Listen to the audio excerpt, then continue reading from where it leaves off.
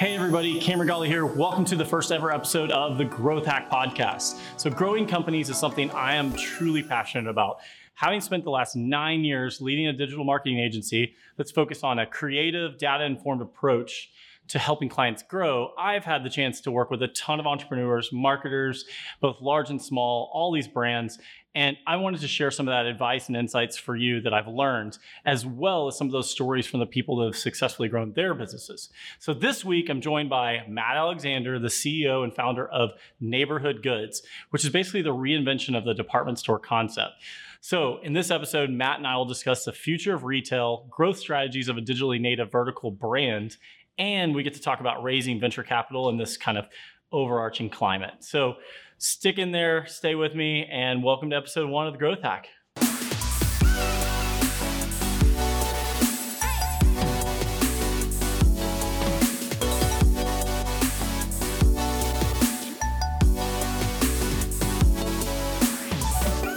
So episode 1 of the Growth Hack. This is pretty exciting. I've got Matt Alexander from Neighborhood Goods in here. Thanks for coming on the show today, Matt. Thank you for having me, mate. Yeah, this is exciting. So Matt, you heard the accent right there. So Matt grew up in London, and he can tell you a little bit about this, but grew up in London, came to SMU, been here ever since, basically. And honestly, Matt and I, we both live here in Dallas, and you've been part of this tech scene and helping mentor a lot of tech startups and companies and accelerators, and you're part of the executive board for SMU. So you're really dialed into the Dallas scene and everything else. But the reason we really wanted to have you on today is because honestly, there's a lot of disruption in the world of retail right now, and you've got this amazing new startup called Neighborhood Goods we want to talk a lot about. But a little bit about you. I mean, you and I, like going back on this, I'm thinking like 2015, we were at South by Southwest together. You were like working on one of your first startups. And I just remember like, I was thinking about it like this morning. I was like, man, I swear Elijah Wood was there like DJing your party. And I was like, what was going on with that? Yeah, I mean, it wasn't officially our party. We were just sort of a part of it. We had just launched a concept called Foremost, and we had the cast of Boyhood involved. And a lot of that was filmed around Austin. And so the Austin Film Society were hosting an event, and we were sort of a presenting sponsor as a result. And so Elijah Wood was DJing out of a Foremost booth there. Yeah. And we were doing lots of stuff with the cast there and everything. And so that was, I mean, I suppose that was early on when we first met. Yeah, that's what I was thinking. But I mean, it's kind of interesting because the tech startup scene here in Dallas is, I mean, it's pretty tight. Everybody knows kind of everybody, but this new startup of yours is like much bigger than anything Dallas could ever take on, like just itself. I mean, this is a big thing. And so I just want to know, like, what was your kind of original idea behind Neighborhood Goods? Because, you talked about Foremost and a couple of your previous things you were doing. Give us a little bit of background of, what led to Neighborhood Goods and what was your whole vision behind that? Yeah, I mean, I think in many respects, Neighborhood Goods is sort of a nexus point of a lot of these ideas I've been playing with for years. So I think if you look at Need, which was sort of a men's concept we had where we would release a collection every month featuring 10 to 15 different products, many of which were exclusive to us, so very editorially driven. It's almost like a shoppable men's magazine, so very editorial there. And then we had Foremost, which was men's and women's clothing that we released almost as a series of capsule collections alongside film. We shot with different prominent people, sometimes short films, sometimes interviews, lots of different formats. And then, outside of that, I had started a sort of pseudo nonprofit with another local Dallas entrepreneur called Brian DeLuca, where we provide free retail and event space to independent entrepreneurs and artists every holiday season. And so I think you look at Neighborhood Goods, where we're trying to create sort of a, in essence, a new type of department store. And so we're playing with a very sort of editorial element. We're playing with a lot of different mixed media. We're playing obviously with physical retail, and it very much represents this sort of cross-section of all these different ideas. And that was the genesis of it. So in early 2017, I was approached by my now business partner, a guy called Mark Macinta. Mark has a much more impressive background than me. He helped Steve Jobs and Ron Johnson sort of conceive of the initial Apple Store concept. He was a founding investor in Restoration Hardware, and his group, which is Dallas-based, has about 15 or 20 people on the team, but they do all the real estate work for Apple, J. Crew, Madewell, Lululemon, Warby, Bonobo. So they helped a lot of those brands get into physical retail. And he sort of came to me with this essay prompt question based off the experience with Unbranded and said, what do you think could be done differently? Yeah. And here we are. No, that's so awesome. I mean, and so what's interesting is like you fast forward, so 2017, The Atlantic comes out. You're talking retail and you're talking department store right now. And in 2017, The Atlantic was like, okay, we're in the middle of this retail apocalypse, right? It's like literally the death. And I'm sure you have heard this 100 times, right? But, everybody talks about we're in this middle of this retail apocalypse. And honestly, if you look at a lot of the big department stores, even here in Dallas or based here in Dallas, we look at them and we're like, these guys are not going to be around in the next 5 years, literally not going to be around at all. And so there's been this surgence of these digitally native vertical brands, direct consumer, everything is kind of shifted to e-commerce, but retail, is it really dead? I mean, are we really in an apocalypse? Because clearly you're starting up a retail department store that's a little bit different. We're going to talk about that in a sec, but why retail? Or do you feel like we're really in an apocalypse? Yeah, no, actually that article from The Atlantic, you sort of jogged my memory. It was in the initial pitch deck for our concept, taking quotes from that. And I think, the general recognition we have about the market, and a lot of people have around the market, not just us, is that the vast majority of transactions in this industry still occur in the physical space, not online. And online is increasing proportionately every year, but it's not in line to sort of overtake physical transactions anytime soon, particularly in the sort of apparel world, different for some tech products and things like that. And I think for the direct-to-consumer brands, they're sort of, in many respects, going after a very sort of traditional idea. They're trying to do one thing really well. Mm-hmm. They're trying to focus on that narrative piece and developing and fostering and engendering a general sense of trust between the brand and the consumer. Yeah. I think what they're all seeing is they've all raised a huge amount of money. Well, a lot of them have. Mm-hmm. Customer acquisition cost is rising. Lifetime value is dropping. And a lot of them are seeing that physical retail is becoming this sort of new marketing and advertising channel that sort of is a potential mechanism through which they might be able to resolve those sort of various economic discrepancies. And so for us, a lot of what we're doing, it is a very traditional idea. We're trying to go into physical retail when a lot of people in the prevailing narrative is that the industry is dead. I think, Steve Dennis, who's another Dallasite, was commenting on the industry, and he said that retail isn't dead, boring retail is dead. For sure. And I think that's that's become a very sort of common sort of statement, but I think it is true that I think a lot of brands are beholden by sort of legacy systems, older sort of business models, and so they're working on a little bit of a sort of an antiquated format that's not entirely relevant to brands these days that don't want to wholesale and don't want to sort of go into something without capturing a certain amount of information. And so for us right now, it's sort of been a stroke of good timing. No, that's true. The market's ready for it, and it's just a good opportunity out there in front of us. So with that being said, what we've seen on this is a lot of these, like you mentioned, these digitally native vertical brands. And what's interesting is you guys are backed by Forerunner Ventures specifically, and Kirsten Green, who everybody in the VC world truly respects. And if you don't, then it's just look at her list of her portfolio and her team's portfolio on that, and everything from Warby to Glossier to Dollar Shave Club. I mean, you name it. Hims. There's so many brands. It's name a really cool brand that you think is doing awesome stuff on digital really well and that's super dialed into their audience. Forerunner's invested in those companies, and so they've actually invested in you guys as well. And so what's interesting is that most of the brands that they're invested into are digitally led brands. They're hyper customer centric. They're really focused on their customer over the building. It's not product centric or brand centric. It's more about they're so empathetic and they understand their customer that it's that's how they're leading their brand. It's being digitally led, but also dial it into their customer. So the one thing I was going to ask, forerunner, like on this, investing in you guys, and I know a lot of people listening on this, there's a lot of people in the tech world, but then there's a lot of people that have no clue that there's kind of like a couple VCs that are really dialed into these type of companies.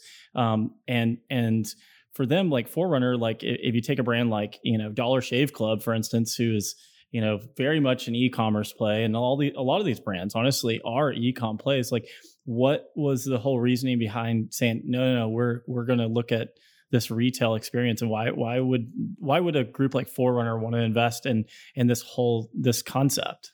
Yeah, I mean, before Kirsten invested, you talk about Dollar Shave Club. The founder of Dollar Shave Club was one of our first investors as well. We've brought in a lot of different people from that world, and so Kirsten was one of the first people to know about the idea. Mark and I had met a few times. He had taken me out to Legacy West, which is where we are now open. And it was a project he helped co-develop and curate from a real estate perspective. And he took me into the vacant space where we are now open and said, what would you do with this? And I wrote up this document that he pseudo-lovingly refers to as my manifesto. And he took that, unbeknownst to me, to Kirsten. And I went and sat down with her and sort of said, here's the sort of broad concept. And she was very excited about it. And what got her excited about it, I think, as with a lot of other people in the space, I think we can only take so much credit, because I think a lot of people were sort of circling around this idea. I think what got her excited about it, and she would be able to tell you better than I can, but was something to the effect that we were pursuing physical retail from a very traditional perspective. Mm-hmm. Her feeling was that a lot of people were going after this market with a focus on more screens and trying to sort of create frictionless experiences and lots of very sort of buzzy ideas. Right. But no one was actually really focused on the experience and actually on, like, because people talk about experiential retail being very important, and people read that and hear that as meaning like, oh, well, let's put a slide in the store. Sure. And it's not actually focused on, let's actually make a really dignified and positive experience for people that just want to shop or come and spend time. And so she liked that we were sort of approaching it from this very traditional sort of merchant-oriented perspective, where we were going to curate brands, where we were going to create a very specific experience. And then having looked at her portfolio, as you've rightly identified, Glossier, mm-hmm. Dollar Shave Club, Away, Outdoor Voices, you name them, she had seen from some of the more well-established ones like Warby and Bonobos that physical retail can be incredibly meaningful. Yeah. And so for Warby and Peloton now, Peloton not being in the portfolio, they're known as direct-to-consumer brands, digitally native brands, mm-hmm. but they now generate more revenue from their stores than they do from the web. Which is awesome. That's so remarkable. Yeah. One of the things she mentioned, like in an article, I think on TechCrunch, about you guys specifically, is community and emotional connection are a big part of what drives consumer spending. And that's something that you and, Mark specifically understand wholeheartedly. That is what she said specifically. So I thought that was really interesting around community and the emotional connection to brands and what they're really dialed into. I think she sees that bigger vision where retail plays as a huge key of driving the success for those brands. So with that being said, you mentioned shops at Legacy. So for people that are outside of the DFW Metroplex, on that, like, that's in Plano, Texas, of all places, right? And so I'm curious, like, of all places, it's like, if you're going to start a retail that's kind of non-traditional, very data informed, we're going to talk about that in a little bit, but why Plano over like San Francisco or New York, or I don't know, a place where you would think it's like, well, yeah, that's where you need to put this kind of retail environment, is San Francisco or whatever, but why Plano? Yeah, I mean, if you'd listened when I was first talking to Kirsten, and yeah, we have lots of great consumer VCs, Maveron, CAA, Thrive, Revolution. I mean, they represent some of the biggest sort of investors in that space. Global Founders Capital has led our most recent round or two, and they've been the capital for like 90% of Away so far, and lots of other really exciting ones out of Europe. When we started talking to them, I was pre-apologizing before I said Plano aloud. I was sort of saying, yeah, we're going to do it in Texas. And everyone's sort of nodding, saying, oh, that's unique, but fine. And then I'm sort of nice joke. Getting into sort of the specifics and metrics of the place before actually saying it. But honestly, it became one of the most popular elements of what we're doing. And I think it's because and it's become very core to the thesis of what we're doing, is that any of these brands can open a store in Soho, New York, where there's a huge amount of vacant space. There's motivated landlords. They're not wanting to do longer term deals and lose money, but they're happy to do shorter term deals and lose money to get attention and good foot traffic to potentially leverage longer term deals. Yeah. But for a lot of these brands, Dallas, Fort Worth in general tends to represent or be one of the top 5 markets, or at worst top 10. And so in terms of accessing a hungry customer, Texas is a great place to do it. Dallas in particular is a great place to do it. And then if you actually look at the sort of raw density of a lot of those customers, you start looking in Plano. And so Legacy West is a brand new development as a spin-off of the Shops at Legacy. And it has, it's a $3.5 billion mixed-use development. Warby, Bonobos, Peloton, a lot of these brands, they're already there. Yeah. And doing extremely well. Extraordinarily well. That's awesome. And so in terms of an opportunity to go do something different and alone and apart, and offer an opportunity for these brands to get into a market that would otherwise be a lower priority for them, what a better way for these brands to get into one of these markets and for us to launch a new concept than to sort of get into this sort of place, introduce these new ideas for people, and be a very sort of affordable, playful, and low risk mechanism to do it. And then, of course, we go do New York, LA, San Francisco, Chicago, wherever afterwards. But as a great proving ground, going into some of these suburban markets in the US, Plano and beyond, is going to be a really important thing for us and a really important thing for brands. Yeah, I mean, and that makes complete sense. I mean, if you look at like a brand like Away, those bags. I mean, in New York, that's like a household brand now. It's like everybody knows Away, but in Plano, it's like, well, that maybe is not so saturated. So, like from a validated learning type model to test the waters there in a place that these brands are not necessarily known as well. I mean, honestly, that makes sense as well. So, but speaking about the space real fast, like this space is not like a 600 square foot pop up. I think some people think, oh well, Neighborhood Goods, it's just a pop up or whatever, and it's not. Like this is a true like experience is key word here for sure. But like, how big is this thing? I mean, it's definitely not pop up, but we have about 14,000 square feet. Golly. And it's on a very sort of big kid 10-year or 15-year lease. Yeah. We need a certain amount of size, and we see like one of the important things early on. I remember people sort of giving us a little bit of caution and saying, well, why don't you do this in 2,000-3,000 square feet? You can get a short-term deal, whatever it is. The thought, for us was to go and do it. If we were going to do it, we should do it the right way and make a big statement. Go big or go home. Right. And really, because I mean, if you're going to come out with something, ambitious as a statement, as saying you're going to develop a new type of department store, sure, you kind of need some space. And so even at 14,000 square feet, it's a lot for those of us that don't spend that much time in the space, but for a typical department store, it's pretty small. Yeah. And so,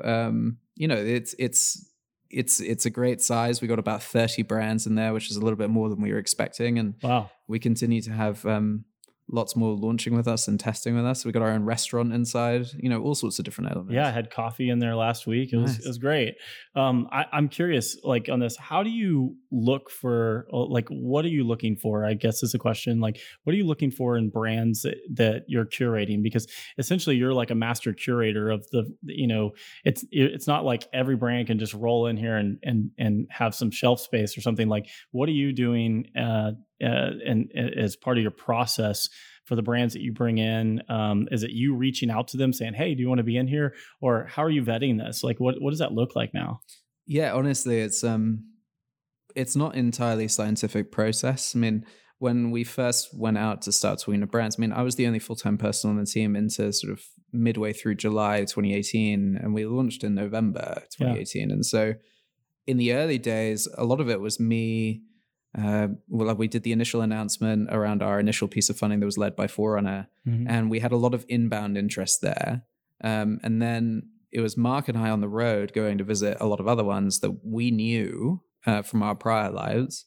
There were some brands that we knew now through the respective portfolios of our investors, and there were others that had just reached out and were expressing interest. And from there, we've now built out a great partnerships team led by a guy called Scott Cooper. And what he's doing is spending a lot of time looking at inbound interest as well as, reaching out to people actively that we find interesting And the general sort of barrier to entry once we're talking to you is whether or not you have the inclination to do anything interesting with our space. So, you might be a massive name, but you just want to come in and do something really mundane and uninteresting and irrelevant to our market. We'll say no. Where you might, on the other hand, be a completely unheard of brand new brand that's never raised any capital. You're just sort of just getting off the ground, but you have a remarkably good product and you have something you want to do that's very interesting and unique for Neighborhood Goods.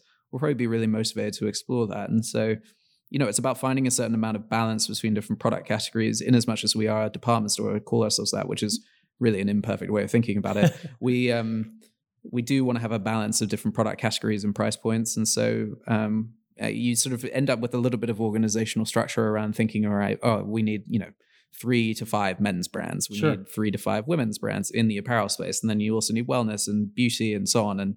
And it starts sort of providing a lot of useful parameters around things. But, generally speaking, it really comes down to, 2, 3, 4 of us at most sitting around and sort of saying, well, what about this one? And thinking about it from that sort of perspective starts to get a lot more, confusing and complicated as we look to expand. Yeah. But, for now, it's relatively sort of straightforward. No, it's interesting. Well, I mean, and these are not just like, run of the mill brands. These are, Draper James and Hims and Simple Human and Buck Mason. Like, I mean, these are like, all very legit great brands. Sonos is a part of this. You guys have brought in a plethora of amazing brands overall, but a lot of these brands are not accessible. Like I've was thinking about it, it's like, a lot of these brands, until I first went in there, like I had never actually even tangibly, touched that brand or like interacted with the product in any way. And so like, I thought that was really interesting because it's like, these are these brands that like some of these brands I felt like, just popped up overnight and were an e-com site. And it's like, it's a legit product, but you're in the consideration phase of that customer journey. And you're like, I don't know if I'm going to buy that yet. But literally what Neighborhood Goods did is kind of push me beyond the consideration phase and really help me on the conversion side, like as a customer to actually buy a product. So I think that was, those are, a lot of those are digitally native brands that are not accessible. So I think that's interesting.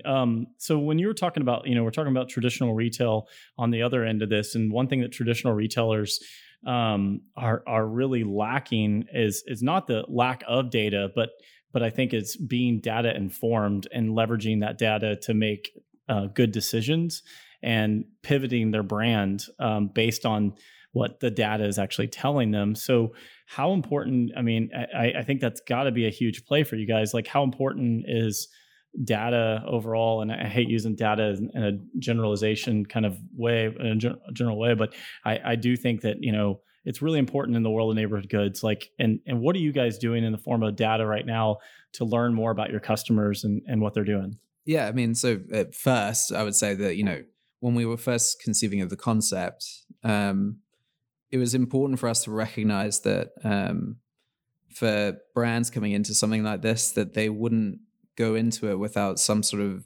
vision into the sort of data they could capture, and that they didn't have the opportunity to do that through their own pop-ups. It would be too expensive or prohibitive to do so. True. But in doing something with us, it would be this incredibly important element that might provide something much different and unique for them. And so, it was this recognition that for brands, it's not necessarily, physical retail isn't necessarily to do with transactions as it has been typically, but it has much more to do with customer acquisition and product testing and informing broader strategy. So in as much as we could capture that data, it would be important. So we started looking at how we could do that. And so we have 30 cameras deployed in the room, or just under, that are capturing, at the entrances, they capture the demographics of people coming into the room. And then the other cameras are capturing traffic and sort of behavioral insights. So on a per brand basis, we're able to say who's going into those spaces, the general demographics, why, and sort of try to approximate that sort of data and heat map it. So we can start to say, that your merchandising strategy might be off, or that this product is not resonating. And we pair that together with very anecdotal feedback we get from our store staff. We staff the whole thing ourselves rather than letting the brands do it. And so as a result, we get to have a little bit more of a sort of a controlled perspective there. How long did it take you for this vision to kind of come to life though? Like, so kind of everybody talks about the road of a startup and like building something new and everything. So if you go back on this, what did that look like for you to really, the original thought all the way through? Like, I think people want to know, like, how long did it take you to build something like this? So that meeting with Kirsten, when I had just come up with the name Neighborhood Goods, I'd written up my sort of little manifesto of things. That was probably May 2018 or thereabouts. Yeah. And then we ended up launching, May 2017. Yeah. And then we ended up launching on November 17th, 2018. And so it's, a year and a half or thereabouts. That was from sort of early idea to capital raise to lease sign to building the thing, building out the team, getting the brands. I mean, it went relatively quickly when you look at it like that. Yeah. But for me, it feels like it went relatively at a relatively modest pace. Yeah. But I suppose that's pretty common. No, so from a hurdle perspective, I mean, as we all go through a lot of hurdles, like it's not as easy as just like be able to be like, I have this idea, I'm going to go raise capital. And then it's like, here you go and bye, you're off to the races. Like, what are some of those hurdles? Like, I mean, if you're talking to other entrepreneurs, other people that are growing their companies and everything out there, like, what are some of those hurdles that you had to overcome specifically? Yeah, I mean, the first would be raising capital and sort of getting people to sort of buy into it. Fortunately, as I say, very little to do with us and much more to do with good timing. People were sort of excited about this sort of concept. And so we had a lot of just initial buy-in to what we were doing on the back of people being ready for this sort of idea. And then, we've ended up raising a lot since, which is just partially due to the momentum.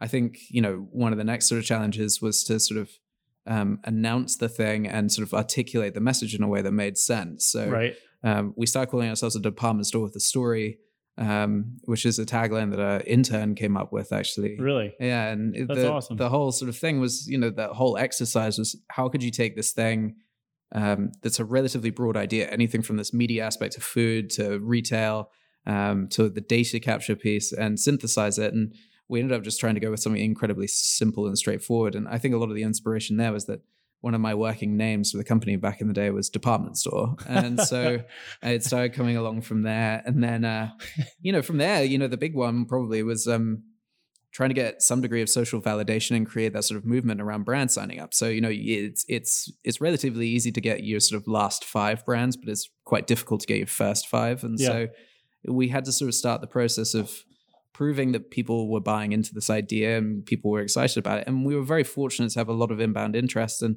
again, good timing that a lot of people were trying to get into physical retail. And so, Draper James, The Inside, Stadium Goods, Hims are all Forerunner portfolio brands. Exactly. And then, a lot of the other ones that are there are backed by some of our other investors. And so that certainly helped. We've had Serena Williams brand there. Yeah. And that's part of the experience. I was going to say, Serena came and you're having different people come and kind of talk about their different brands. Like, I mean, that's part of these activations. Like, it seems like every week you guys have different, really like out of the box activations that are happening. I mean, and Serena Williams, talk about like, in the middle of Plano, Texas, like, why is Serena here? And then like it really, from a discoverability, like of what Neighborhood Goods is all about, I think that's really cool. Yeah. I mean, tell us about that. Yeah. I mean, she showed up, she's an investor of ours. Yeah. She showed up and helped us set up before we launched. She's just very involved. She's awesome. Very involved with the brand. And that's why we got excited about it. Of course, it's a good example of what I was saying earlier. Of course, it's Serena. It would be great to do something with her and her brand. She's so well respected and well regarded, but she also had a very specific perspective about what she wanted to do and wanted to come in and help and create something special. And cool. She had a plan around launching her Serena Great line, which is a size inclusive line with Neighborhood Goods. And she ended up doing it as a surprise podcast appearance with Ashley Graham, the model. They recorded the final episode of Ashley's podcast live at Neighborhood Goods in our sort of second or third week of being open. And it was pretty wild. We had a huge amount of people sort of camped outside in the rain, sort of looking through the window. We had people trying to sneak in through the back door. We had the police there really panicking. And it was a lot of fun. But it's I mean, a lot of attention going on in Plano. That's wild. That's cool. But that's very much like what we want to do. And so like, awesome. That's how we're talking to these brands. And that's, you talk about like hurdles on the way, Yeah. That's one of them is, how do you articulate this message? How do you get people thinking thoughtfully about it?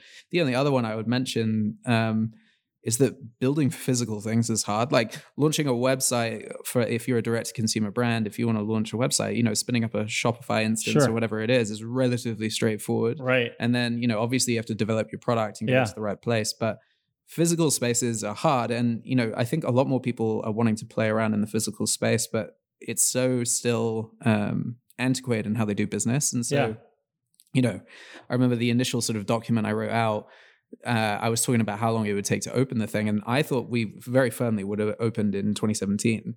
Oh, really? Wow.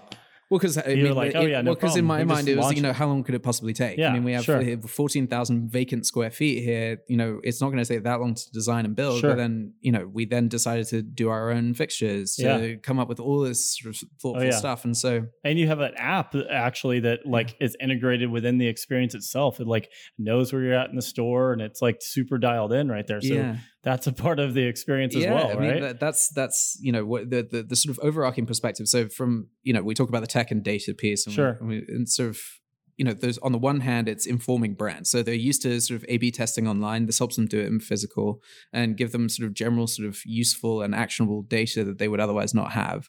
And then on the other side of it, what it allows the customer to do and what it allows our staff to do is sort of allow for people to interact with the room on their own terms. So if you think about physical shopping in general and retail in general, I think a lot of people have forgotten or have failed to recognize that it's sort of an inherently pretentious and sort of alienating experience. Yeah. And so if you can allow for people to come in and have people come to them on their own terms or shop on their own terms, or, use a barcode scanner, or they're sitting in our restaurant and have product brought to them, or, in-store pickup, all these sort of table stakes things that a lot of, well-established brands still really struggle to implement, that results in something really meaningful for people. And so that was very much the focus of the app. It was that, it wasn't going to be a compulsory element of the experience, but it would unlock a lot of things that would be very unique to you and to that experience. And so, that's what we mean when we talk about experiential retail. It's just treating people with a little bit more dignity and respect. That makes sense. So when did you know that this concept would be successful? I still don't know that. We've been open now for just a little bit, and we've been very fortunate. I think we've raised now over $15 million of seed funding, and we have a lot of really great investors like Kirsten, and we have lots of really great people that are sort of partnered with us and very sort of involved with what we're doing. We have lots of brands that are really motivated to get into the space, both of the direct-to-consumer variety and also really well-established brands as well. Yeah.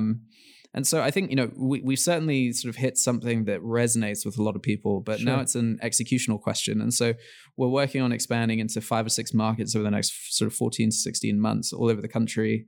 We'll raise more money in that time. We'll sign a lot more brands in that time.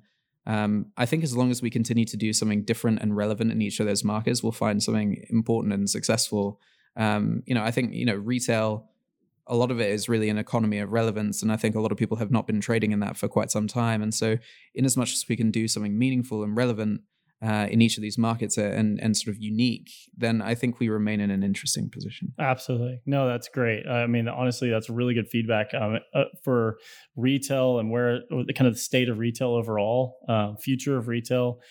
You've added a lot of really good insights just today on this. So quick question for you. So a lot of people are always so this is the Growth Hack podcast. So, as far as when we talk about tools and tactics and kind of getting into it, I think you guys had at the front end, had a really good tight brand strategy and good go-to-market strategy overall. So I think having the right strategy is really, really important. And that's been proven into your execution. But from a tactical standpoint, when you talk about tools, this is kind of one that I have to bring up is what tools have you seen that you just use on a daily basis, or your team or whatever else uses that, has made you guys more efficient, or it's kind of like one of those hacks for you guys? What's the one tool that you're kind of going to right now? Yeah. We use a lot. To be totally honest, if everything we use is pretty sort of cloud informed. So, we built a lot of the connective tissue between a lot of industry standard platforms. So the cameras we use to capture the data inside the store are done by Retail Next. We use Shopify for a lot of our sort of e-commerce platform and our POS, but we sort of married that together with our own CMS that's unique to us. And so we do a lot of different things. One of the most important things that I enjoy, I think my team probably hates, is in Slack, I've set up this thing called a noise channel, and I used it with my last company as well. And I think it's really important And all it is it's a raw feed of all the activity happening with the company at any given time. And so I tell everyone to mute it because it's just noise, but it's a great thing to have open. So it's anything from people applying for jobs to transactions to support requests to tweets to the latest Instagram posts to traffic spikes to download spikes to you name it. That's it's awesome. in there. And it's got triggers. That's awesome. Yeah. So it just all runs through Zapier or Zapier, however you want to pronounce it. And what it does is it just gives us a real-time sort of actionable place where we can be responding to these things. And so like a lot of our business and our general sort of marketing is predicated on PR.